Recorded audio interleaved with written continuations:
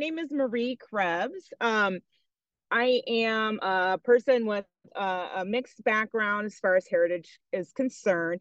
Due to colonial violence, I am still finding my ancestors. I do know they come from the land that we now call New Mexico.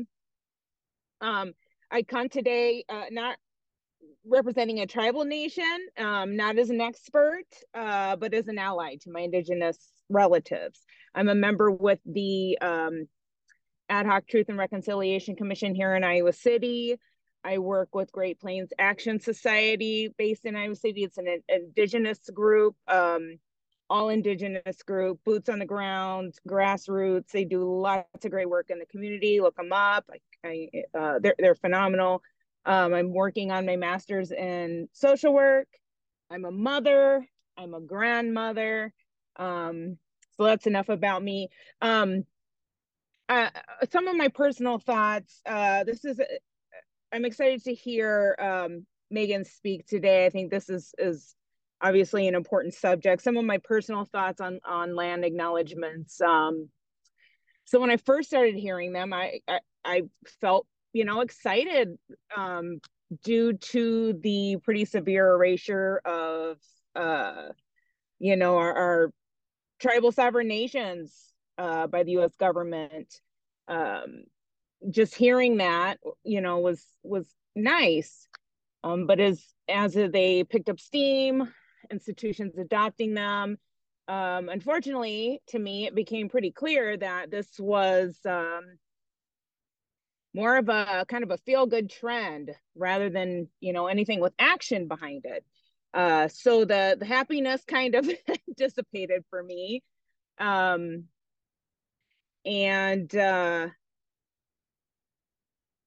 I guess I think of the saying, talk is cheap. We need action. So I'm not saying land acknowledgements are bad. I'm just saying it is a piece of the puzzle. We need action, respectful and thoughtful action to empower human beings. That's what I would like to see with land acknowledgements. Land acknowledgement and pressure your government to honor treaties and maybe return some stolen land. That'd be great. Take action to support tribal sovereignty and human rights. Just the action piece. If we're just doing acknowledgements and we're just going to talk about things, let's talk about genocide on our land.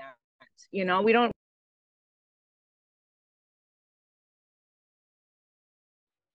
Well, Megan, I'm going to introduce you real quick here. Okay, sounds good. So my name is Stephanie Bowers, and I'm the Human Rights Coordinator and Equity Director here at the City of Iowa City. And it's my pleasure to welcome Megan Redshirt Shaw to do a program for us this afternoon. And Megan is an educator, writer, and a higher education expert and an advocate for greater Indigenous presence. Megan received a master's degree in higher education from the Graduate School of Education at Harvard and is currently pursuing a PhD in organizational leadership, policy, and development with the focus in higher education and a minor in American Indian Studies at the University of Minnesota. Megan has worked in undergraduate admissions, college access, and college counseling. She is currently the Director of Native Student Services at the University of South Dakota and is also the founder of Natives in America, an online literary publication that empowers Native youth to use their voices to fight for change. So with that. Thank you so much. I really appreciate that introduction, and I'm just really grateful to everybody for engaging in dialogue today. I'll go ahead and share my screen and we'll get started. One of the things that I was sharing with Stephanie was it's just really important for me to have some engagement from you as well. So I will be asking you to kind of engage in the chat and be in conversation as well. So I just wanted to share that first and just say, again, welcome. and I'm really excited to be in conversation with each other today. It's deeply important for me to first say to you, Pilamaye Nawopila, thank you so much to the City of Iowa's Office of Equity and Human Rights Division for putting this on. I was asking Stephanie about just the programming that you have upcoming and these conversations that you have. And something that I just want to share about my own sort of positionality is the city that I'm currently located in South Dakota is also a blue dot in a sea of red. And so many of the things that were shared just about the space that you occupy and that you call your hometown sounded and really resonated with me as well in the experiences that we have in Vermilion. So I'm really appreciative that you have this division and that you're having these conversations with each other. And I just want to ask everyone to thank Stephanie too for putting on this type of programming. I'm really grateful to Marie for opening us today as well. And so I just want to say thank you and show and extend my gratitude for giving me some time today just to share thoughts that I have. I think it's really, really important for me to share with you that I'm one of many, many, many people that are sort of advocating for this work and hoping that we can have more conversations around land acknowledgements and responsibility to Native nations and to Native people. So I'm also always in gratitude to my family and to my partner and the people that support me in doing this work and making this possible as well. So again, thank you so much for sharing in community with me today. I think it's important as we talk about land acknowledgement, and I challenge you to think a little bit more about responsible land acknowledgements to share land acknowledgement at the very beginning. So I think one of the things that is important for me to share is that I so often through this work and so many Native people, and I am actually going to call on if there are any Native people in the audience to think about some of the questions that I'm presenting today. But I so often am asked about writing a land acknowledgement or what do we need to do? And I am going to talk about that a little bit today. But there's no such thing as a perfect land acknowledgement, because if there was, we wouldn't have to do them in the first place. So it's really important to remember that much like what Marie was sharing, sometimes these words can feel really, really empty to Native people. And while they can be critically important and dynamic and well-written, ultimately, right, every Native person's dream is that we wouldn't have to make these kinds of statements, right? That there would be land back, that these things would be returned to us. So this is one that I really, really like. It's through a conference that I attend annually called the National Conference on Race and Ethnicity.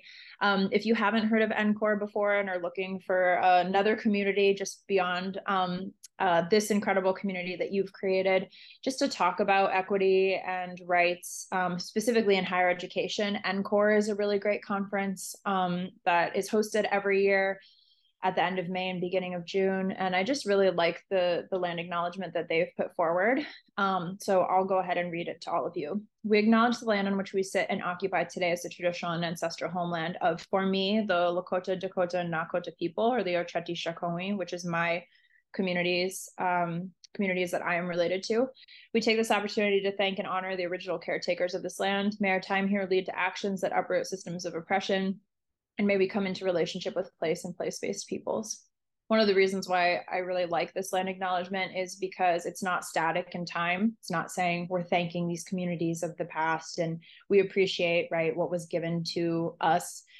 It wasn't given. And I think that so often this idea of leading to action and being action-based and having these types of conversations is critically, critically important. So that's why I really, really like this. Also, relationship to places, being place-based people, that's very, very central to Indigenous populations. And so, again, I just want to acknowledge NCORE for this very thoughtful land acknowledgement that they wrote. And we'll talk a little bit more about that today. So I am going to introduce myself in Lakota. Michajiki Megan Redshirt Shaw Lakol Michajiki Shanko Ashtawi Waziahanaha Hemataha Ma Lakota. My name is Megan Redshirt Shaw. I am an enrolled member of the Oglala Sioux tribe, but I also have relatives in Rosebud. And I am currently, beyond being a student, a PhD student at the University of Minnesota. I am currently the director of Native Student Services at the University of South Dakota. So we actually are incredibly close to Iowa. We're like, if there was another 4 corners of the United States, I think that we would be very, very close to it. So we are right on the southeastern border of South Dakota, right next to Nebraska, right next to Iowa, and right next to Minnesota. So again, as I shared before, we are sort of this little, what we often call it, and I don't know if anybody there has ever heard of this, but we call ourselves a blueberry in a bowl of tomato soup. So where I'm located right now probably has a lot of relatability factors for all of you. And I'm a student really studying and looking at higher education systems. I grew up in higher education. Both of my parents work as faculty and staff. And so I was a young Native person immersed in college experiences for the entirety of my life. I went to college, I've gone to graduate school, and now I've only worked in higher education spaces. So I can truly, truly say that higher education has been very, very formative to my life. I have been angry at it so many times. I have been empowered by it so many times. I understand the histories that have oppressed people that I care about deeply. And so in the work that I do now, I lead the Native American Cultural Center on campus, which I'll talk about a little bit later. And we have more than 300 Native students on our campus. So my day-to-day role is really overseeing recruitment, some recruitment efforts, but mostly the retention efforts of how we keep Native students in higher education spaces. And so often placed at places that were not built or created for or with them in mind. This has really sort of been the genesis of things that I really, really care about in the work that I get to do. My earlier career background was in admissions and college counseling. So I'm really, really passionate about college choice and college access and how we get more students that don't traditionally get to be a part of college spaces to college if they feel like that's the right path for them. I know that Stephanie had mentioned you do have an upcoming session that's going to be focused on affirmative action, right? Those types of issues are things that I care about deeply. And then on the more kind of like fun side, I'm an earring collector, avidly an earring collector, and I'm also a cat and a dog mom. And one of the things that I think Native people are really rooted in are our kinship terms, which is also something we're going to talk about today. And so for me to identify as a daughter, as a sister, as an aunt, and as a partner is really, really central to who I am. My mother is a fluent speaker in Lakota. She teaches it at Stanford University. And one of the things that she first teaches her students when they come through her class is actually kinship terms. That's how centrally and critically important it is for us to acknowledge not only our kinship terms to the humans in our life, but also to land and to places, right? So that's a little bit about who I am. I love this photograph because that's actually the president and provost of University of South Dakota behind me, and I got to lead them out onto the basketball court for an honoring of Native athletes. So again, very, very lucky to be able to do work centered on Native people in my day-to-day life, and excited to share a little bit more with you about that. So typically in a virtual space, right, it's really, really important for me to feel connected to you and for you to feel connected to what we're talking about today. So I'm going to ask you, no matter where it is that you are, you might be in an office, you might be in your home, but to really take both of your feet and place both of your feet on the ground as you're able, if you're able to.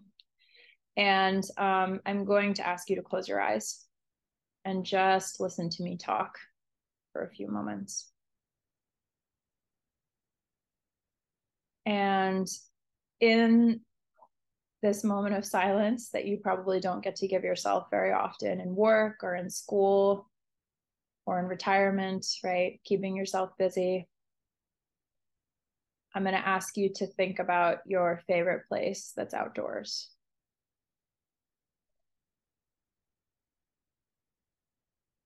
And I want you to go to that favorite place.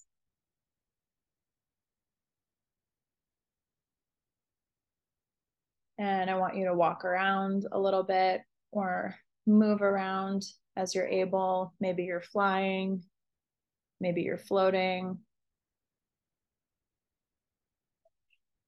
but I want you to see and experience all of the things that you love about that outdoor space. The grass, the trees, the water, the sounds.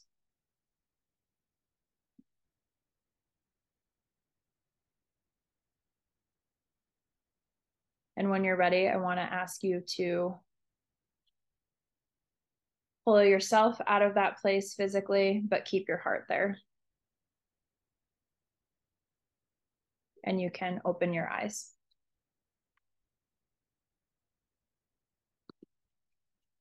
Now, I imagine that you got a little moment of peace, right? Thinking about your favorite place. Maybe it's a place that you've gone a million times. Maybe it's a place that you've only been to once, or maybe it's a place that you haven't been to yet, that you've only dreamed of, right? There's a particular country or ocean or something that you're really, really excited about seeing in your lifetime. And I want you to take a moment after sort of re-entering into your space, your physical space, and think about what is your relationship to land.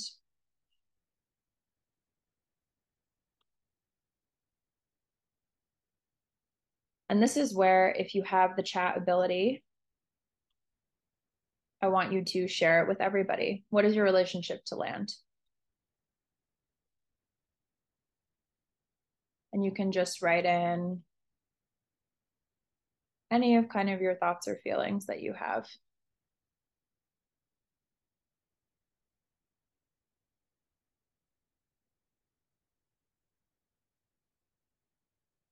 I often think it's really important to ask this question because when we're writing land acknowledgements, when we're reading land acknowledgements, because we've become so obsessive about the wordsmithing and relationship building and all of those things, right?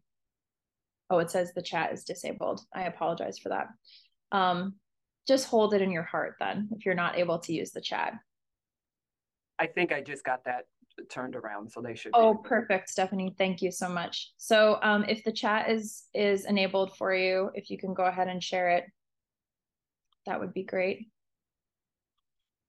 And yes, awesome. I can see them popping up now. So part of the reason why I think that this is really, really important for us to center kind of in our conversation, right, is so often in writing land acknowledgements, as I was just saying, we lose truly what the relationship is about, right, which is our connection to land, spiritually, physically, mentally. How often when you're walking around, even outside from work or walking to the next thing that you have to do you just allow yourself to really actually be in that space, to listen to the sounds, right? To let yourself be peaceful, to look at the types of trees that are around, to look at the birds. And so I really challenge all of you to just sort of think about that as we're in that conversation today, and to think about your favorite places in the world. Ultimately, those places are worth protecting, right? And so much of what we do and what we talk about centered around land doesn't talk enough about extraction, doesn't talk enough about protection, right? So just even reading through the chat and seeing what other people are saying, right? Sharing a space, growing up on the land, peace, home, reconnection. We are the land, peace and grounding, family, escape, freedom. I feel more connected to the world right in front of me. My relationship to land is too distant. I've lost touch with it. All of these things that are being shared, right? Nature, home, family connection, growing up on a farm, importance of place, right? Really looking to what your community members are saying, right? About how they feel is just something that I really wanted you to engage in today. And so sometimes we, in writing these things, we don't actually allow ourselves to even be in community with the space. So this is a beautiful article that was written by a scholar named Summer Wilkie. And she wrote, "Let's begin by acknowledging the land.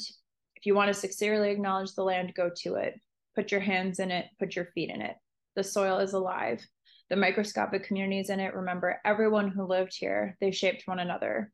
Go to the forest or to a prairie or a creek. We're lucky to have little green places and public spaces. This is where you acknowledge the land, away from walls and doors and concrete and lawns." I mean, imagine if for many of the land acknowledgements that you've probably heard, you literally took the entire conference outside, right? And everybody stood outside and actually was in community, with the shared space. Or imagine if there was a writing retreat, right, where you were going to actually craft a land acknowledgement for an organization and you did it outdoors and you all were able to actually experience and feel and be in community. These are the types of things that I think have become completely lost in writing a land acknowledgement, is that we don't even think about the relationships that we have. And we as human beings, because we're in this grind culture, right, of go, go, go all the time. I have to get to the next meeting. I have to go and do this thing, right? That's really important. We don't even allow ourselves to be in community just as single people, right? Alone in nature. And now, especially being very, very close in our geographical locations, right? The weather is going to change. The leaves are going to start to turn. The snow is going to come. So how is it that we're actually giving ourselves the time and space to be a part of the land and to be in community? And so in sort of frameworking that and really centering us in that today, it's also really important for me to define for you what is a land acknowledgement. And again, there are many different definitions that have come about because of this movement. This is one of my favorite ones that has come forward. So if you are looking for resources, this is something that you're sort of trying to further in your own personal or professional career, I do encourage you to look at this landacknowledgements.org website. So as defined by the Guide to Indigenous Land and Territorial Acknowledgements for Cultural Institutions, an Indigenous land or territorial acknowledgement is a statement that recognizes the Indigenous peoples who have been dispossessed from the homelands and territories upon which an institution was built and currently occupies and operates in. And I can imagine that many of you are reading this and thinking about different words that are within it, but there's one word in here that is critically, critically important to me in the scholarship that I am looking at, which is dispossession. Again, as I mentioned much earlier in the presentation, often there sort of is this, the Native people were here and then they were gone, which does not accurately often reflect truly what happened in the spaces that we're talking about. And for me, having looked at many different definitions of what a land acknowledgement is, the word dispossession is the singular most important word in this entire statement about how these should be written. And so I do want you to sort of reflect, right, on the spaces that you are a part of, on the land acknowledgements that you've heard before. Are they talking about the true history? And unfortunately, we currently live in a country where many of those true histories are being erased. We don't want to have conversations about what happened because we, as scholars, as community members, as people that are just trying to live their day-to-day life, feel uncomfortable with the idea that people that maybe we were connected to or related to engaged in that dispossession, engaged in genocide, engaged in slavery, right? We're not willing to have those types of uncomfortable conversations. And so often these types of histories are not being taught to young people. We have many spaces that unfortunately are squashing the ability for people to teach truths. And so in your own individual work, I just really want you to acknowledge and understand the power of one word, which is dispossession. And so this is just a moment of reflection, not for chat use, because I think that this can be deeply personal for people if they have not been given an opportunity in their lives to truly be taught those true histories or to be truly in conversation with Native communities. But it's really important for me to ask and challenge the question to you. Do you know how many Native communities reside in the state of Iowa? Have you as an individual engaged in learning more about the true history of your community that involves Native voices and not just Native presence? I often think about a lot of times in states, right, there will be kind of those plaques on the side of the road and it'll have something. We actually have a location in Vermilion where Lewis and Clark documented literally traveling through. And so you can read those kind of plaques, right? And it'll usually say something about like, and the Native Americans, you know, also were here at one point. That's an acknowledgement of what has happened, but it's not actually engaging Native voices. It's not centering Native stories. It's not centering Native voices. So even in your own learning, are you truly, truly in partnership with Native communities and Native people? And in thinking about those things, right, when was the last time that you heard a land acknowledgement read? When was that land acknowledgement read? Do you know how it was written and who was consulted? So was there a true consultation with a tribal community about the land? Why was it written? And this is a really, really important question, because so often, unfortunately, I think a lot of institutions feel that this is the thing that they have to do now in order to acknowledge Native people. But my question and challenge to you is, who was it written for? Was it written to appease, check the Native box, right? And say, we've done what we need to do to acknowledge Native communities? Or was it done with true consultation and true care in mind? So it's just a moment of reflection for you internally to think about, and to start to challenge yourself. If I don't know how many Native communities there are, why not, right? What do I need to do to start to integrate Native voices into what I read, into what I watch, into my home, into my friendships, right? How do I start to create those spaces for myself? So it is really important for me to sort of place physically where I am located, which is in the state of South Dakota, and to also acknowledge that for the context of those of you that are here, we do have 9 federally recognized tribal nations in the state of South Dakota. They have been moved onto what we call reservation communities. But before colonization, settler colonialism, and before the involvement of the United States government, we roamed freely across the plains. We have 3 language dialects, Lakota, Dakota, and Nakota, that are all related to each other, but different.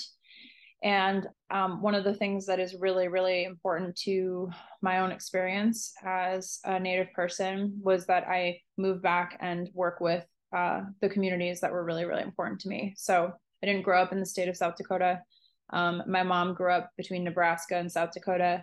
My husband grew up between Colorado and South Dakota. And for me, I just always felt as a young child that something, you can call it blood memory, you can call it relations, right? Something was always calling me to come back.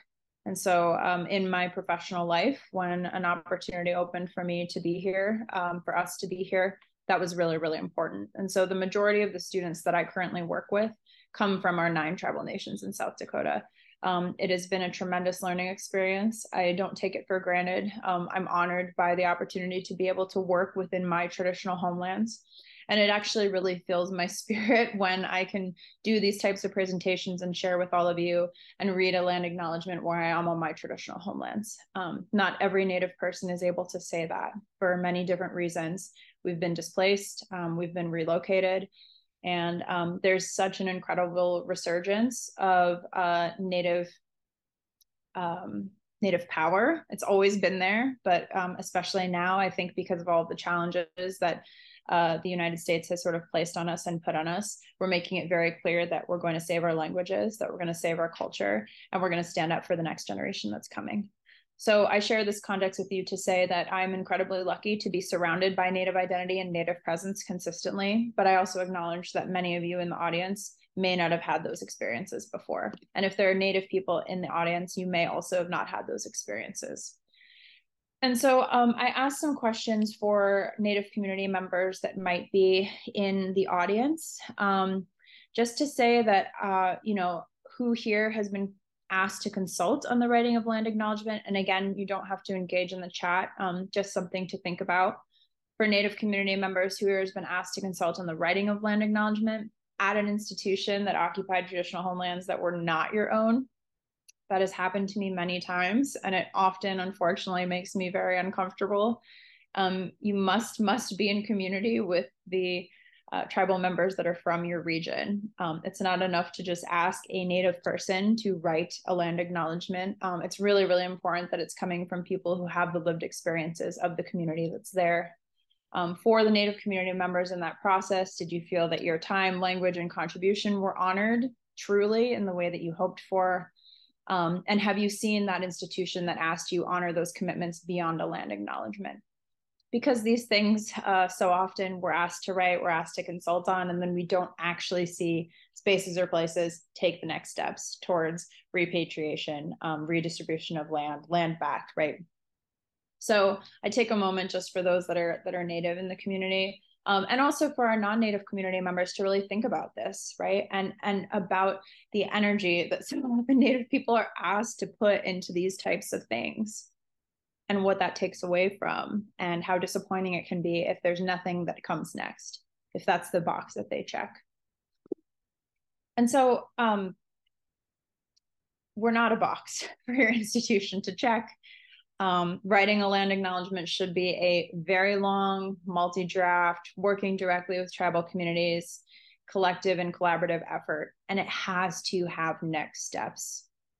I think about a land acknowledgement as the very, very, very small base of the building, right? We need you to build a tall building that has sustainable action, that works towards care of land, that works towards care of students if you're in higher education. And we have to be tribally specific, as I mentioned. And there's a very, very good reason for that. One of the things that I love talking to students about is that I think so often in our personal and professional life, we will watch a video, or we will read a book, or we will read a particular study or a text, or we will see something that grabs our attention, and it completely changes the trajectory of how we feel about the work that we're doing or our personal life, right? A quote. It's a really special moment when you have that happen to you. And for me, in the year 2020, this report, Land Grab Universities, was released. It was released on March 30th of 2020. As we all know, there was something additionally happening in our world, the COVID-19 pandemic that was simultaneously rampaging Native communities, Black communities, underserved communities, all communities, right, across the United States. And so when this was released, it was sort of this interesting juxtaposition, right, of a public health crisis that we were watching unfold. And also my mind was being opened in a way that I didn't emotionally know was possible because of all of the things that had sort of been bubbling up inside of me, thinking about higher education, thinking about where we go next beyond land acknowledgements. And so Robert Lee and Tristan Atone wrote this report called Land Grab Universities, and it was about the land grant system of higher education and how expropriated Indigenous land is the foundation of that system, how little the land was being bought for in order to benefit colleges and universities across the United States, and about how those land grabs were happening in communities that weren't even related to the universities that were benefiting from them.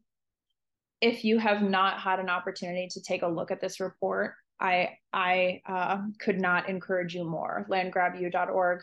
I encourage you to look at your own state. I encourage you to look at other states. There's an incredibly interactive map that actually will show you where those particular land grabs came from and what institutions benefited from them. And this report just completely shook higher education to its core. Everybody was talking about this. There have been tens on tens on tens of articles that have been written from this particular study. There are entire initiatives that have extended from this study. And I just feel incredibly lucky that we all get to witness something like this in our lifetime, because I think for Native people, we're thinking beyond a land acknowledgement, right? And this report did exactly that for us. And it started to challenge higher education institutions across the country to think bigger, right? You now must acknowledge the data. So many colleges and universities, right, are obsessive about data. We need the data, we need the proof. This gave them the proof of where their university benefited from Native people. And so at the same time that this was happening, I had been given an opportunity to write a policy brief through an organization called Hack the Gates, which was really focused on, and at the time, I was still in the sort of college admissions, college counseling realm. And I had been given an opportunity with 7 other practitioners to write a policy brief. And the challenge that really had been pushed upon us was to dream big, right? Write something that is radical, right? Write something that is your ultimate dream for students. And what I had seen up until that point in my career, and actually when I had written this, I hadn't even started in my position here at University of South Dakota. I wouldn't start until later that year in October. But something both my partner and I have worked with Native students for our career. My parents have worked with Native students in their career. And one of the common themes that we so often had seen was issues around tuition and affordability. And this is across, right, so many different communities. But because I was being really tasked with looking at Native communities specifically, I wrote a policy brief based on the research that had been done through the Land Grab University report. And so I challenged people that read the report to think about, what is a land acknowledgement if you don't have access to the land that you're acknowledging? What is Indigenous knowledge without land? Because we are land-based peoples, our cultures are centered on land and centered on particular geographical locations. And how did the creation of higher education really depend on that access and acquisition of land? So I released this out into the world through Hack the Gates. And my sort of call to action for higher education was either you return the land back to Native nations, right? Or if that institutional land cannot be returned to Native nations, then you need to provide free higher education to Native students on their traditional homelands as land-based reparations. I started to really think about the relationship that we so often ask students to enter into with the federal government. Native people have not had a good record with interactions with the federal government. As Marie mentioned at the very beginning, treaties often were broken, promises that they made were often broken. And I started to think about what it means to fill out the FAFSA, right? We are asking Native students to enter into another agreement with the federal government in order to go to college on their traditional homelands. To me, that is just mind-boggling and so complex. And so this was my big dream, right? This was my big idea. And there had been schools across the United States who had already been making this happen, right? Michigan, as an example, was a state that for a long time had already had a relationship to Native nations in the state to provide free tuition for Native students. And through this report, through writing, through so many other people's writings, this started to happen. So the University of Minnesota launched a free tuition program for Native students. The University of California launched a free tuition for Native students on their campus. So this was a possibility, right? This is something that we can make happen in our lifetime. This is something that schools saw as valuable. The University of Minnesota was actually really kind of a cool one because I was a graduate student there. And I don't know I don't remember who I was talking to, but I said, you know, what if I sent this to the president at the University of Minnesota, Joan Gable at the time, and they said, do it. Right? Why not? And she actually responded to me when I sent the policy brief to her. She had already assembled a full task force of people that were going to look at the Land Grab University process. And so it was really, really exciting just to see that they launched this, and not just credit to the policy brief, but also just to like people kind of pushing them to really think about this. And then to see the University of California, which is where I was born and where my I was born while my parents were at Berkeley, actually. And so being able to see that in California, the state that I loved and was where I was born and where my family currently is, that they also were waiving tuition and fees for Native students was such a wonderful thing to see. On the flip side of this, right, these types of tuition programs don't come easily, and they also came with some challenges for administrators that had to answer to a lot of questions around tribal identity, right, which tribes were benefiting.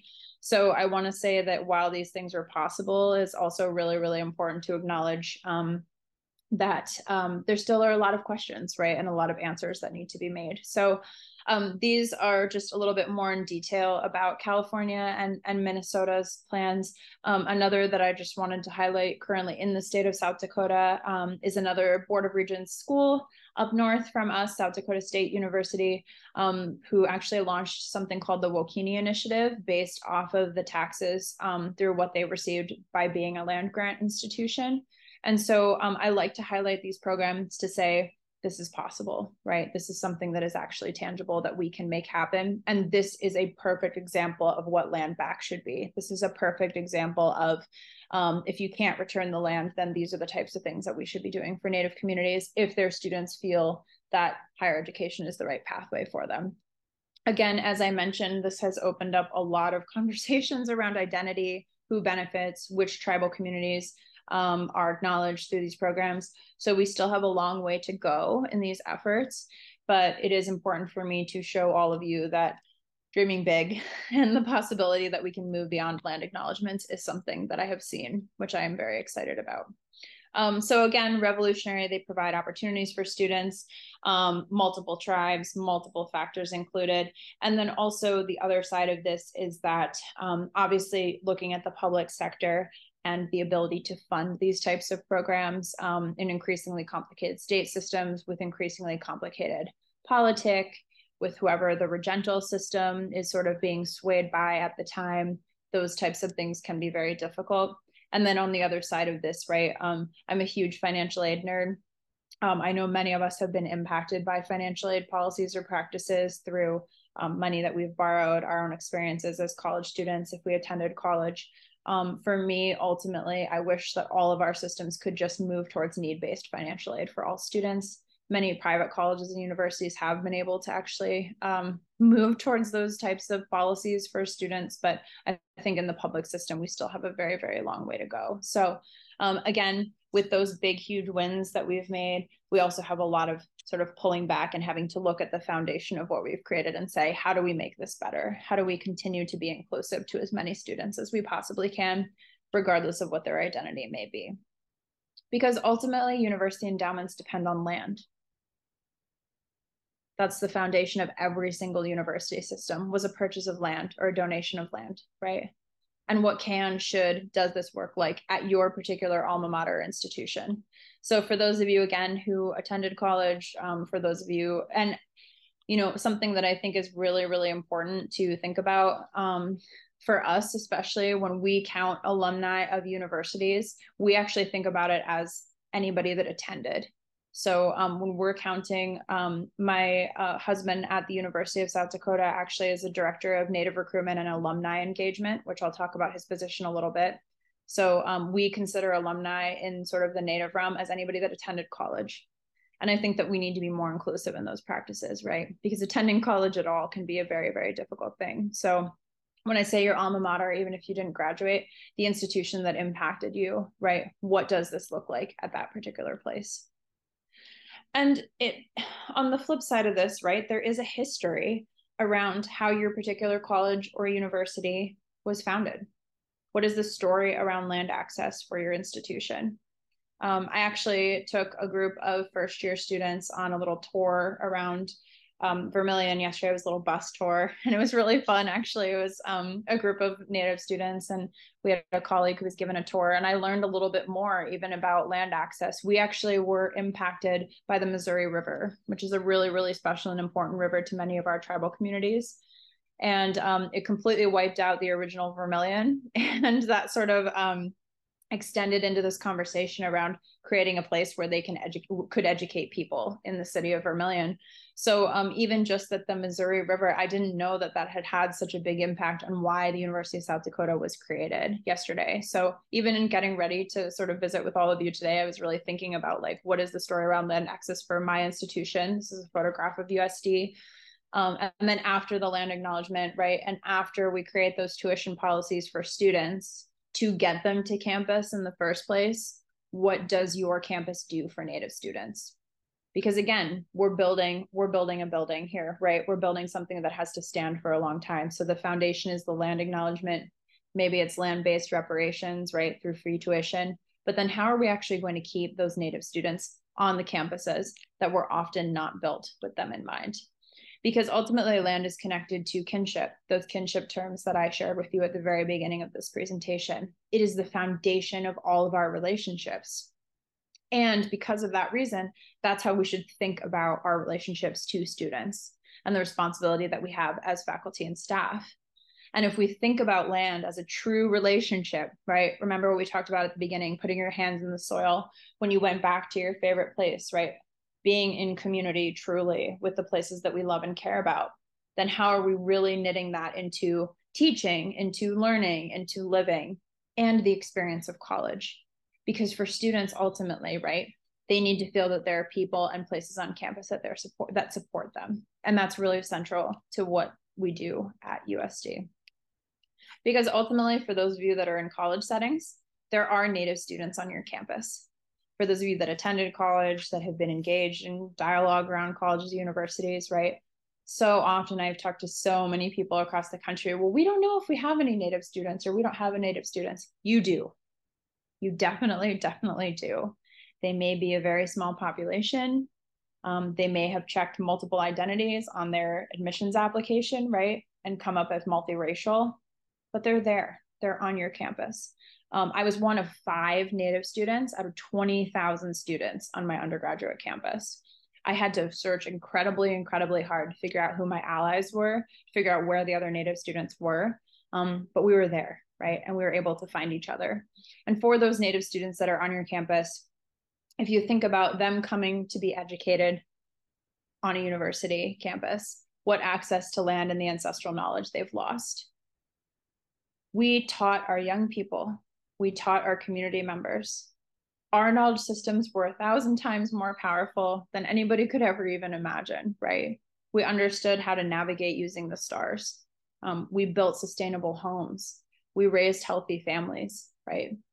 We are the original knowledge keepers. Our knowledge systems are even more important than many of the things that our students are learning on campus. And so really think about what it is that they lost access to. What profit has the institution made with access to that power and knowledge that was lost by our students? And ultimately, do words really matter if we don't put action to them? And it's because we need to do it for students. That's a group of students that are photographed there for orientation. That's a mural that we have in downtown Vermilion, which I'm really, really always very proud to see. We just had another Native focused mural put up. We have 3 Native murals in Vermilion. If you've ever driven through Vermilion, please check them out. But even just that imagery and empowering of Native people is so critically important. So I take my responsibility to students incredibly seriously. It's relationship building. It's about relations. And every single student on every campus should feel that they see themselves within a web of kinship. They should know who the people on their particular campus are, right? This year, I was given a bracelet by a student that says ally. And I've been wearing it every day because I want to be a signal to students to know that I'm somebody that's safe, that I'm somebody that's going to protect them on campus based on their identity. And so every single student on campus needs to feel, right, that they see themselves within a kinship system, whether they identify with that person or not. Someone who makes them feel like they matter and feel like they belong. And land and our relationship to land has to be central to that concept as a relative, as a relation, right? We've become so siloed and are even walking around campus, not even saying hi to one another, right? But what would it mean if we really truly tried to build out just saying hello to somebody and how much that can change their day? And we can create programs that hold higher education to this. We can be the people that change and ignite to be, instead of individual, singular, and success-based, to say, no, actually, we're going to create a family here. And that's something that's really important to them. So again, as sort of moving forward and like what's beyond a land acknowledgement, what are the things that we can create? At USD, we have built out over the last 3 years, we've built out an entire recruitment and retention team here. So my role is the Director of Native Student Services. I oversee the Native American Cultural Center on campus. I have a coordinator of Native Student Services, which is a brand new position that was implemented this year, which I'm incredibly proud of. My partner, John, is the Director of Native Recruitment and Alumni Engagement. He created that position because he saw the value in engaging with Native alumni and people that have come through university, and also works on the end to recruit the brand new Yotes to campus, right? The new students. So he really is sort of the bookends of both of those experiences. We have a Native student advisor named Juliana, who has been phenomenal and is actually a graduate of USD, helping students register for classes, understand what they need to do to get their degrees. We have a Director of Tribal Relations who oversees how we build relationships with tribal nations. We have a Native Nations recruiter who is traveling to the 9 federally recognized tribes in South Dakota to build those relationships as well. And then we have a committee called the Student Tracking Advocacy and Retention Committee, which is a group of faculty and staff that are on USD's campus that are really committed to supporting Native students on campus. Some of these positions are new. Some of these positions have existed for a long time, even before I was here at USD. So really starting to think about how do we build a team to push this idea around supporting Native students on campus forward. And that's something that's really, really important for every college or university to think about. My day-to-day is at the Native American Cultural Center. I'm incredibly lucky to walk into a space that has been in its current location since 1988. So there's a very long history at the University of South Dakota of Native presence. And we've had many, many generations of leadership, faculty, staff, and students who have come through these doors. We host programming, we bring in speakers, we do workshops, and really the idea is, how do we apply traditional community-specific methods of kinship into higher education? What I mentioned to you before about even just saying hello, right? I was speaking with a student about a year ago who told me that they felt that they had gone through their entire first semester of college without having anybody ask them how they were doing. And that is absolutely one of the biggest nightmares that I could ever imagine for a young person who's just trying to figure out who they are, who wants to feel like they belong. Just that nobody asked, how are you? How are you doing? Nobody expressed or showed kinship to them. So there's a very particular sound that the Native American Cultural Center door makes every time it opens. And every time it opens, I see it as an opportunity for me to engage with a student and ask them how they're doing, for me to have a kinship moment with a student and say, I hope you're doing well today. Can I help you with anything? Right. So really honoring every student experience individually, while also creating a network, creating a space where they feel like they can be connected to other people who care about them and who are going to show that same level of care to them as well. One of our oldest student groups on campus is called Tioshpe, and it's really important for me to talk about this concept with you as we talk about these methods around kinship.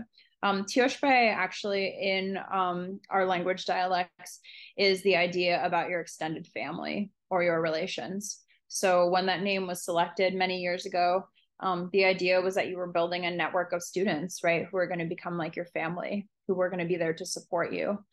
And a student's experience really at college just has to be centered on the relationships that they find. So in talking about all of these different places and spaces and faces, these are the types of things that colleges and universities have to have beyond the land acknowledgement, beyond free tuition. Because even if college is free for a student, but they don't feel like they found anybody on campus who cares about them, anybody on campus who's able to support them in academics, in their culture, in their social aspirations, in their goals, in their career, then it doesn't matter, right? And then we're not doing our part in maintaining those type of kinship networks for them.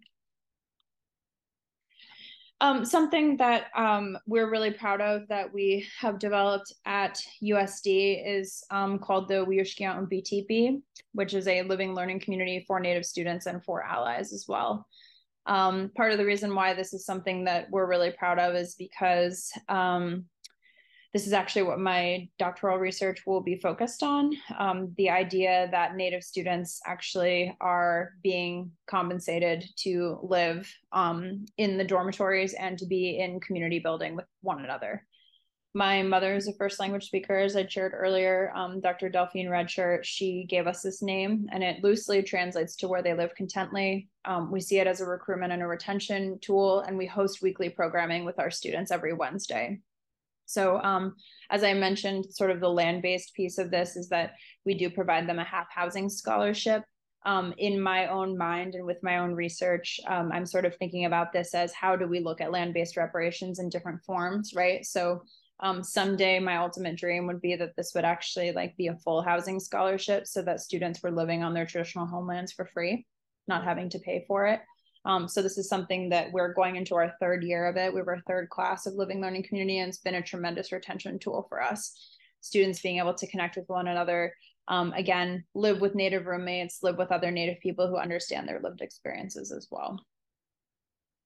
And the final sort of recommendation that I want to put forward to all of you is for your university campuses and spaces, or for spaces that you have in the community, bringing in Native voices and really centering those Native voices that I talked about at the very beginning. It's not enough to just know that Native people were once a part of the landscape, were once a part of the land, if you're not bringing in the descendants of the people who were affected by those land changes, right? And so being able to actually center language, center food sovereignty, center education, right? And really, really filling your life and filling the spaces that are important to you with Native voices is critically, critically important as well. So again, as I mentioned, this sort of rethinking retention, we just have to see our responsibility to these students as educators, as grounded in positive affirmations, making them feel like they belong, building a network of care. And ultimately, that's what should be at the center of every land acknowledgement in higher education, right? Doesn't matter if we're talking about the land, if we're not giving back to the spaces and to the people who were affected by those things. So what does after the land acknowledgement really look like at your institutions? Understanding the systems that we work within, what is going to work for you? Who are the tribal nations in your area and what do they prefer to be called? What are positions on your particular campus or in your space or in the business that you work for that are missing, that are not in conversation with Native communities? And when you ultimately hear a land acknowledgement, right, what will you think of in moving forward? What are the things that need to be created beyond the land acknowledgement? So I know that I'm coming up on time here. Just one project that I wanted to share beyond my own dissertation work is that I am on a Mellon-funded foundation initiative, which I was invited into, really talking about land back universities.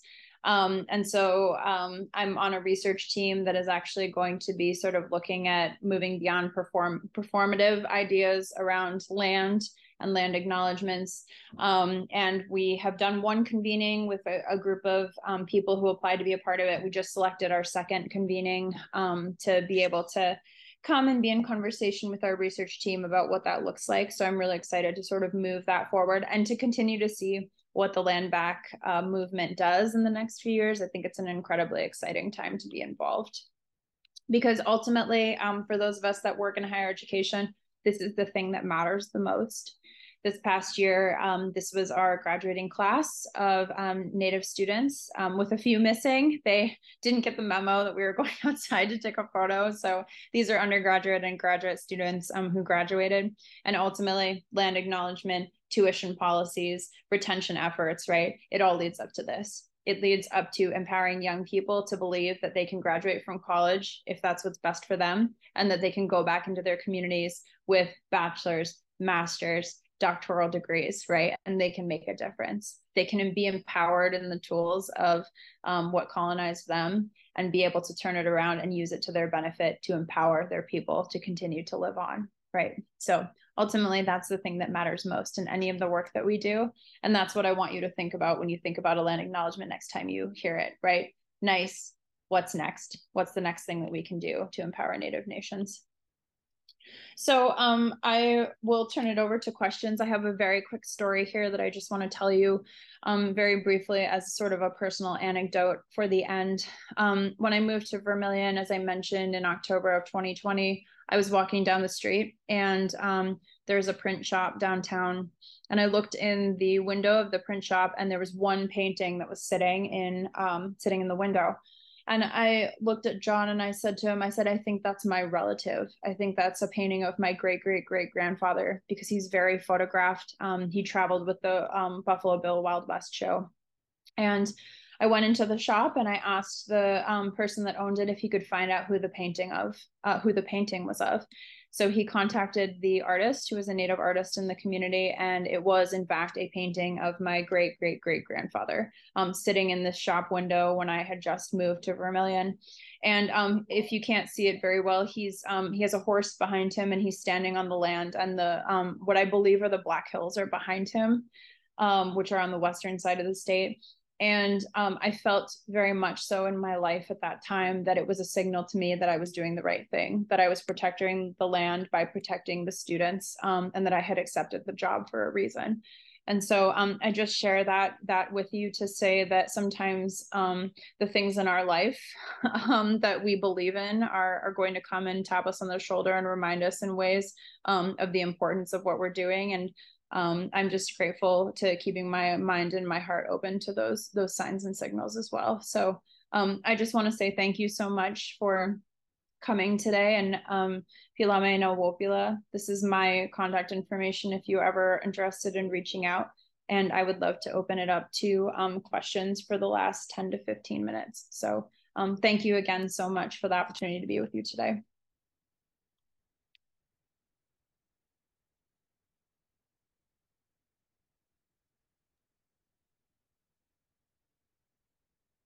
So there are a few questions in the chat. Can you please bring back the slide with NCORE land acknowledgement? Oh, yes, I can definitely do that.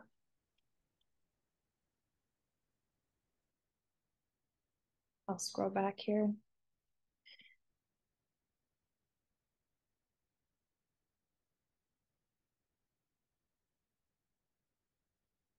Oh, there we go. Yes, that is the slide. And I hope that's helpful. And I can look at the questions too, Stephanie, if that's helpful. I can see some of the ones that are opened. Okay. So I know that there's a question that says, if a university isn't a land grant school, like the University of Iowa, are they absolved from land back and free tuition programs? Absolutely not. This definitely is a model that I would like for I would like for every college or university, and there are actually colleges and universities that are not land grant based that are looking at these policies.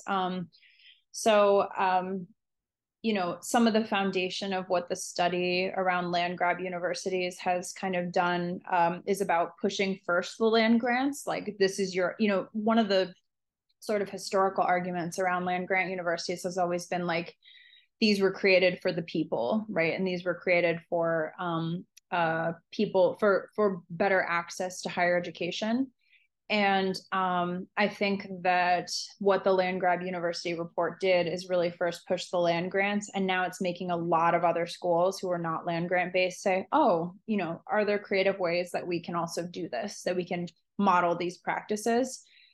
Because ultimately the argument is around access to land, right? And Native communities and their access to land. So that's a great question. Absolutely not. And I want this to be pushed to colleges and universities like across the United States. Another important program for me to mention, just as an example, is actually the University of Minnesota Morris and Fort Lewis College as well. Those are two universities that actually have done tuition programs for Native communities for a very long time. Minnesota Morris's sort of foundation for that was that they actually were they were a federal boarding school. And so as sort of an agreement to, you can't undo what federal boarding schools did, but sort of to, as an homage to what happened on their particular campus, they decided to create a tuition program. So there are other models of that are not just land grant based. So that's a great question. And if there's any advocacy that you can do for schools to just think about this generally, I think it's a really important and great thing. So thank you for that question. Let's see. Voluntary land taxes. Oh, okay. So I'm curious about voluntary land taxes, either for individuals or institutions to pursue. I think that's what I've seen them called. Are there best practices or models you know of? I don't. That is a conversation that I think has been starting to have. And actually, as one of the slides that I had shown was South Dakota State University. They actually have a scholarship program based on the land taxes that they receive from being a land grant university, which is like just a genius model. It's very funny because in the state of South Dakota, we're kind of like rivals, but I often bring up their sort of model that they've put together here and to other institutions because I think it's really revolutionary. So that is, it's called the Wokini Initiative, WOKINI, if you're interested in looking more at what they've done. I'm not as familiar with sort of the vernacular language around like individual, but in higher education, like that's a really good one to take a look at. So, and then another just thing was participating in a program for a museum, and we have a statement of acknowledgement. I pass this webinar on to fellow docents. Thank you for this example. So I really appreciate that greatly. And then there's some questions I see in the chat too.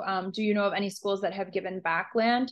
One of the really cool state-focused land back actually events that I've seen was the Lower Sioux community in Minnesota recently got land back. And one of our students here, actually, their father is the tribal president. So that's a really cool one to take a look at. I don't, off the top of my head, know of schools that have given back land, but I appreciate you asking that question because that's something that I need to add and implement to this if there are colleges and universities that have solid examples of actually giving land back. I have heard of schools that have been in partnership with tribal communities on like creating community-based gardens and things like that on their campuses. But I haven't actually seen like an example of land that's actually been given back. So I appreciate that. I appreciate that question. And I do like that. Thank you for sharing the link about Johnson County in Iowa. I will definitely take a look at that too. If there aren't any other questions, again, I just want to say thank you so much for inviting me, Stephanie, and I'm just really appreciative of the time that was given today.